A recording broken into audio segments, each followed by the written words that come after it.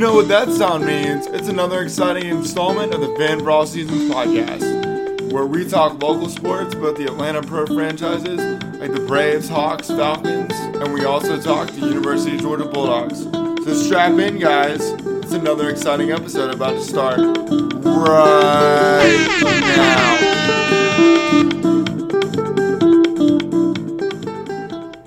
What up, podcast land? This is yours, Jamin Joe of the Fan for All Seasons podcast. And on tonight's episode, we're going to talk a little Atlanta Hawks basketball as we are a couple days away from the Hawks coming back into our lives as they begin this last half of the season with a game against the Chicago Bulls. But we'll be talking some more Atlanta Hawks as the show goes on. And we're also going to talk a little University of Georgia Bulldog baseball. The Dogs are off to a really good start so far. The Dogs are 4-0 to start the year. They just finished up their most recently played game a little while ago as the Dogs beat Wofford 7-1, and we'll get into some of discussion as far as that most recently played game goes. And we'll also preview the upcoming weekend for the Georgia Bulldog baseball team. So a little hoops, a little baseball on tonight's show. So I hope you guys enjoy it. It's just yours truly flying solo this week. So here we go. And so I think it's time to get a word from our sponsor. And Fan for All Seasons is brought to you in part by Georgia Smoke Barbecue, authentic original smoked barbecue catering. You can learn more at georgiasmoke.com. And so here we go. Now we're going to get into some Atlanta Hawks talk. And some things that really stood out to me from All-Star Weekend was Trae Young. I was really impressed with the performance he had. First thing that really stood out to me is Trae competed in the three-point shootout, and he was second, and he made 26 threes. I was really impressed with that. We really got to see Trae get into a rhythm when he made it past the first round. We really saw his mechanics on display, like Trae in good form and good rhythm. And Trae's a really good volume shooter, and in a competition like this, you really get to see how good of shooters these guys really are. But the one guy I want to talk about is Karl-Anthony Towns, and he was just on another level Saturday night. I mean, he was making everything. Like, the thing about Towns is he has that style shot where it's more or less like a set shot, but it works for him. I mean, Karl-Anthony Towns shot the lights out. But I got to give props to my guy Trae Young for finishing second. So kudos to you, Trae. And then you think about the game Sunday night, and Trae represented the Hawks and played with Team Durant. And so Trae's stats from the game Sunday night, he had 13 points, 10 assists, 2 rebounds, and 2 steals. I really liked the way Trae was distributing the ball in this game for Team Durant, and it looked like he and Ja Morant had a really good connection going. Trae was definitely the engine that made that team go, and he was distributing the ball. And as I just said a second ago, it looked like he and Ja Morant had some real chemistry going on. Trae, for example, found Ja on a couple of alley-oops. I thought that was really impressive, and having a guard alley-oop combo, I thought that was really cool. But that's the kind of things you see in all-star games nowadays. You see a lot of guard-to-guard alley-oops, so a lot of crazy stuff like that. But to be honest, guys, I only really watched the first quarter. I wasn't really enamored with the game itself until the latter half. I ended up watching the highlights later on. But as far as the game itself, it wasn't really that entertaining to me. I mean, it was just basically like a glorified pickup game. So it goes to show that, in my opinion, the best league that does their all-star game the best is Major League Baseball. It's entertaining, it's riveting, and I just think MLB does it right. And I know that's crazy to think MLB actually doing something right. I hope they can get this lockout thing figured out and we can be talking Braves baseball here before too long. But that's another topic for another day. Anyway, continuing back with basketball. And so Trae represented the Hawks extremely well. So as a diehard Hawk fan, I'm really, really proud of where Trae is at this point. And so think about it, guys. So Trae's been to 2 All-Star games in his first 4 years, and he started one of them. So it's really impressive on the plateau where Trae is. And Trae's making the Hawks a fun branding it, and Trae is that guy who can hopefully one day pick up the phone and be able to call up a superstar and be like, hey,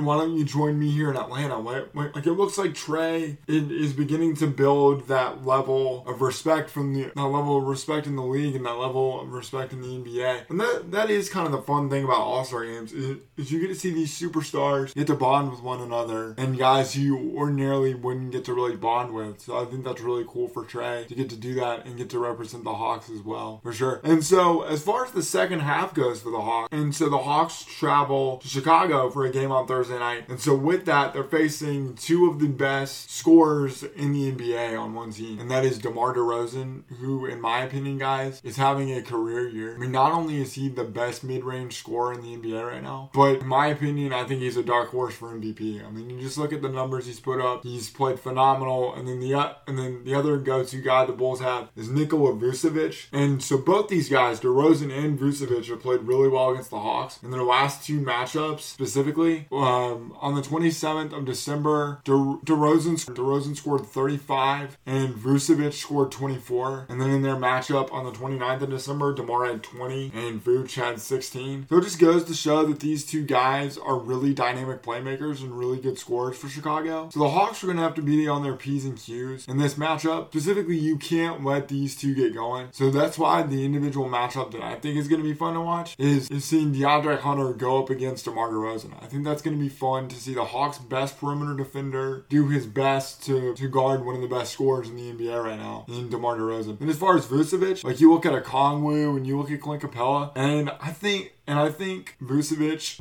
might be a little bit quicker than Clint Capella off the bounce. And so that's why I think Onyeka Okongwu is going to be the real key to limiting and not letting Vucevic just light the Hawks up. Now, then again, I'm hoping John Collins is able to play Thursday night. But if he's unable to go, I think Big O is your best individual matchup against a talented scorer like Vucevic. So, following the Chicago game on Thursday night, the Hawks finally come home for their first game in the second half of the season in a really interesting game with the Raptors. And so for some reason the Raptors have just given us fits, guys. I don't really understand it. I think a lot of it is because the Raptors are really long. Like Pascal Siakam's a really long, rangy, athletic guy. And then Boucher, the center for the Raptors, is really long and has like a giant wingspan. And so that kind of worries me a little bit. The Raptors are a very long, athletic. And not to mention they have a really good all-star guard in Fred VanVleet, who is the engine at their control. So hopefully the Hawks are able to get back on track, get a couple of wins to start at the second half of the year. Because guys, as I said last week, I want to say there are like 24 left in the regular season. So this is a really big critical moment in time for the Hawks. And something else to think about. If you're the 9 or 10 seed playing in the play-in tournament, you have to win 2 games to make it to the playoffs. If you're the 7 or 8 seed, all you have to do is win 1 game. So it's looking more like the Hawks would be in the play-in tournament. I'm hoping they find a way to get on a run and avoid that altogether and be the 6th seed. But if you were to go to the play-in tournament, I for one would say you want the Hawks to be at least the 7 or the 8 seed. So that's something for fans to think about for sure. So following the Raptors, the Hawks will face Boston next week, Chicago again, and then the Wizards next Friday. So this is a really good chance for the Hawks to get some wins together against a mixed bag of teams. The Wizards are a pretty good team, but they don't have their best player right now in Bradley Beal. He's done for the year, so that's going to hurt Washington. And then think about Boston. Boston is one of the teams that's in our way right now, and we recently played the Celtics, and the Celtics beat us pretty good up in Boston on Super Bowl Sunday. I'm still kind of upset about that loss, if I'm going to be honest, guys. So everything is in front of the Hawks right now. The Hawks just got to find a way to put some things together, play some good basketball, and hopefully we can see this team get on a run, make it happen, and really, really get after it here and make it interesting for us diehard Hawk fans here in Atlanta. Because I really think there's nothing like Hawks playoff basketball. There's nothing like it. It's so fun. It's so electric. Like Hawks playoff basketball reminds me of a mix of like college basketball, but you fuse it with like the intensity of the NBA playoffs. It really is fun to watch. There is nothing like it. Like playoff professional sports are literally as good as it gets. I mean, it is fantastic. It really is good. But I know the Hawks have a long way to go to get to that point. So now we're going to jump to some guys that I think for the Hawks can have huge second halves, and that if they do, can catapult the Hawks to where we all want them to go. First guy I want to talk about is DeAndre Hunter. I look at him as not only being the best perimeter defender the Hawks have, and I love what he gives you defensively, but I'm talking about what he gives you offensively. When Hunter gets opportunities to make shots, and when he's open, he needs to take them. I really want to see DeAndre assert himself more offensively. When he gets a lane to go to the basket, attack, go downhill. Like, that's what makes DeAndre Hunter so good. Like, Hunter is physical, strong enough to where he can go downhill and go down and attack in the paint because he's big and strong enough. But I really want to see consistency from his jump shot, and I feel like if DeAndre Hunter does this, I think it'll really help the Hawks in the second half of the year. I mean, and think about this too, guys. So Trey is doing his thing, and John Collins is too before he got hurt, and you'll get the Hawks now offensively, and they could really use one of these other wings to really step up. Like, honestly, if DeAndre Hunter averaged 16 points and like 8 to 10 rebounds a game, I would be totally cool with that. And honestly, I think Hunter's the type of scorer that he can give you 16 to 18 a game. I mean, that's all I ask from him. I mean, I know he's got a lot going on with the defensive side of the floor, but you gotta get more firepower out of him offensively. He's a talented guy. You know he can score in a variety of ways. I just want to see him I just would like to see him assert himself more offensively. And I feel like if he does this, good things will happen for the Hawks starting unit. The other guy I really want to see the Hawks get going in the second half is Bogey Bogdanovic. And he's done that. Like, I think Bogey has figured out his role of being that sixth man off the bench. What we see from Bogey is we see a guy who can provide instant offense, and he can be a real spark. He really gives the second unit a boost of energy. Like, not only is he a secondary ball handler for the second unit, but he's also that marksman, that dead-eye three-point shooter that really gives the Hawks second unit balanced scoring. And it also helps with Bogey with the ball in his hand.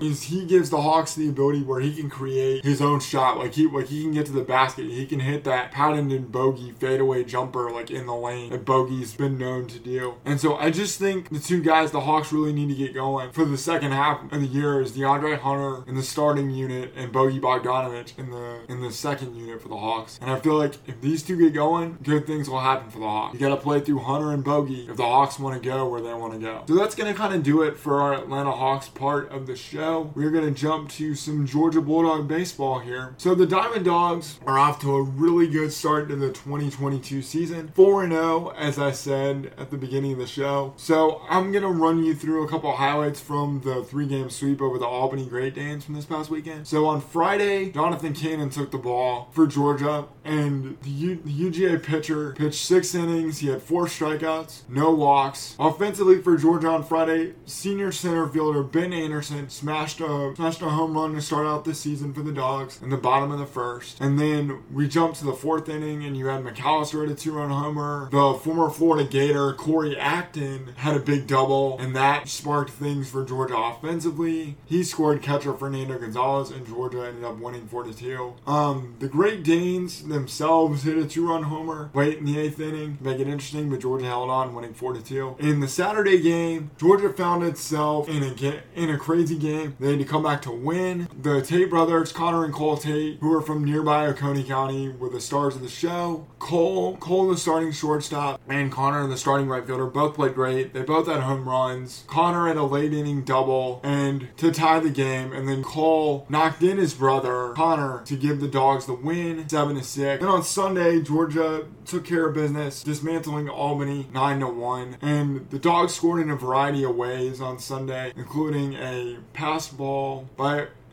Cole Tate scoring on a pass ball and a solo home run by Cole Wagner, the Georgia freshman. He was also cousins with Georgia baseball player Luke Wagner. So think about that. We've got identical twin brothers in the Tates. We have cousins with Luke Wagner and Cole Wagner. So that's kind of cool. It's a family affair on the Georgia baseball team. I wanted to talk about this as well. Freshman starting pitcher Dylan Ross took the hill on Sunday, and this kid's from Statesboro, Georgia.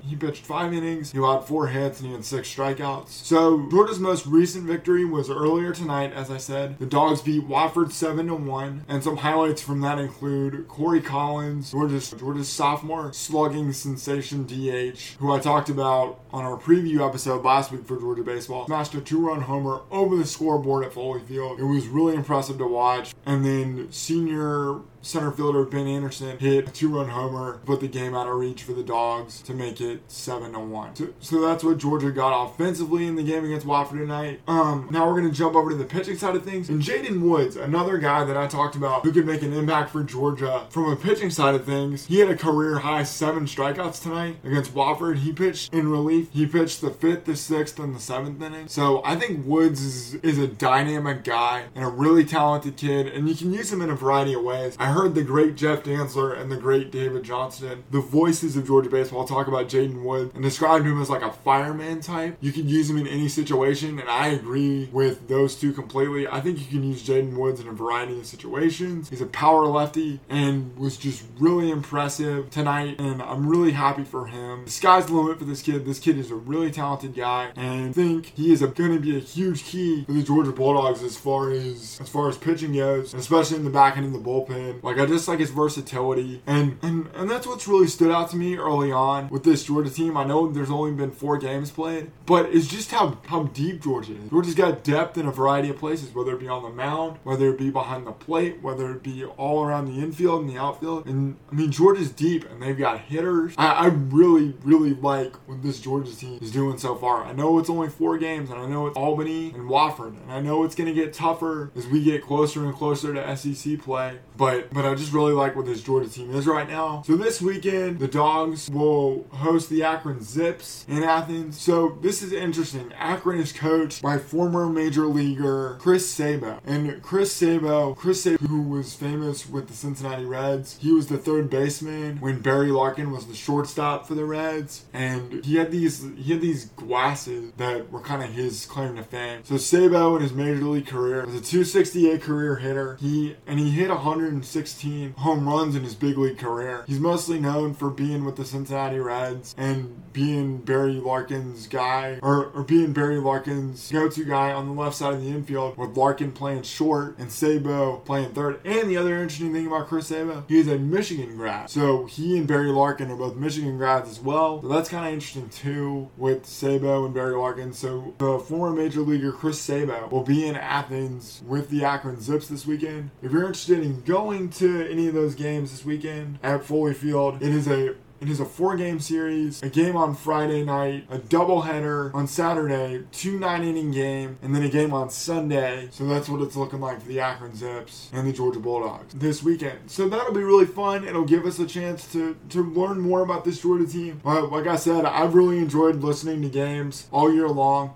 and keeping up with the Dogs as best I can. And I'm really enjoying listening to the games. You know, Jeff and Dave do such a great job with broadcasting Georgia baseball, and I love the stories they tell in the broadcast. You know, everybody that tweets in, I think it's really cool. I've been fortunate enough that they've called my name for tweeting into games before, and so I know that's always kind of a big thrill to tweet in and be like, I'm listening to the game. So I just think that's really cool. You know, Jeff and Dave do such a fantastic job with Georgia baseball. So anyway, guys, before we get on out of here this week, I want to tell you all about fanforallseasons.com, and it's our website. You can go check it out. We've got our merchandise store where we've got our hoodies, our sweatshirts, and our t-shirts, so you can get those at our merchandise store on fanforallseasons.com. And you can also go to fanforallseasons.com and listen to our most recent episodes, but this episode will be later on this evening and into tomorrow, so you can check out all our past episodes, and you can also read up on the bio of how our podcast came to be, and it's just a really fun website. I really enjoy it, and I hope you guys check it out and enjoy it as well. So guys, before we get on out of here, it's time to get a word from our sponsor. And Fan for All Seasons is brought to you in part by Georgia Smoke Barbecue, authentic original oak smoked barbecue catering. You can learn more at georgiasmoke.com. So for myself, Jim and Joe, this has been another exciting installment of the Fan for All Seasons podcast, and we'll talk to you guys next week. See ya!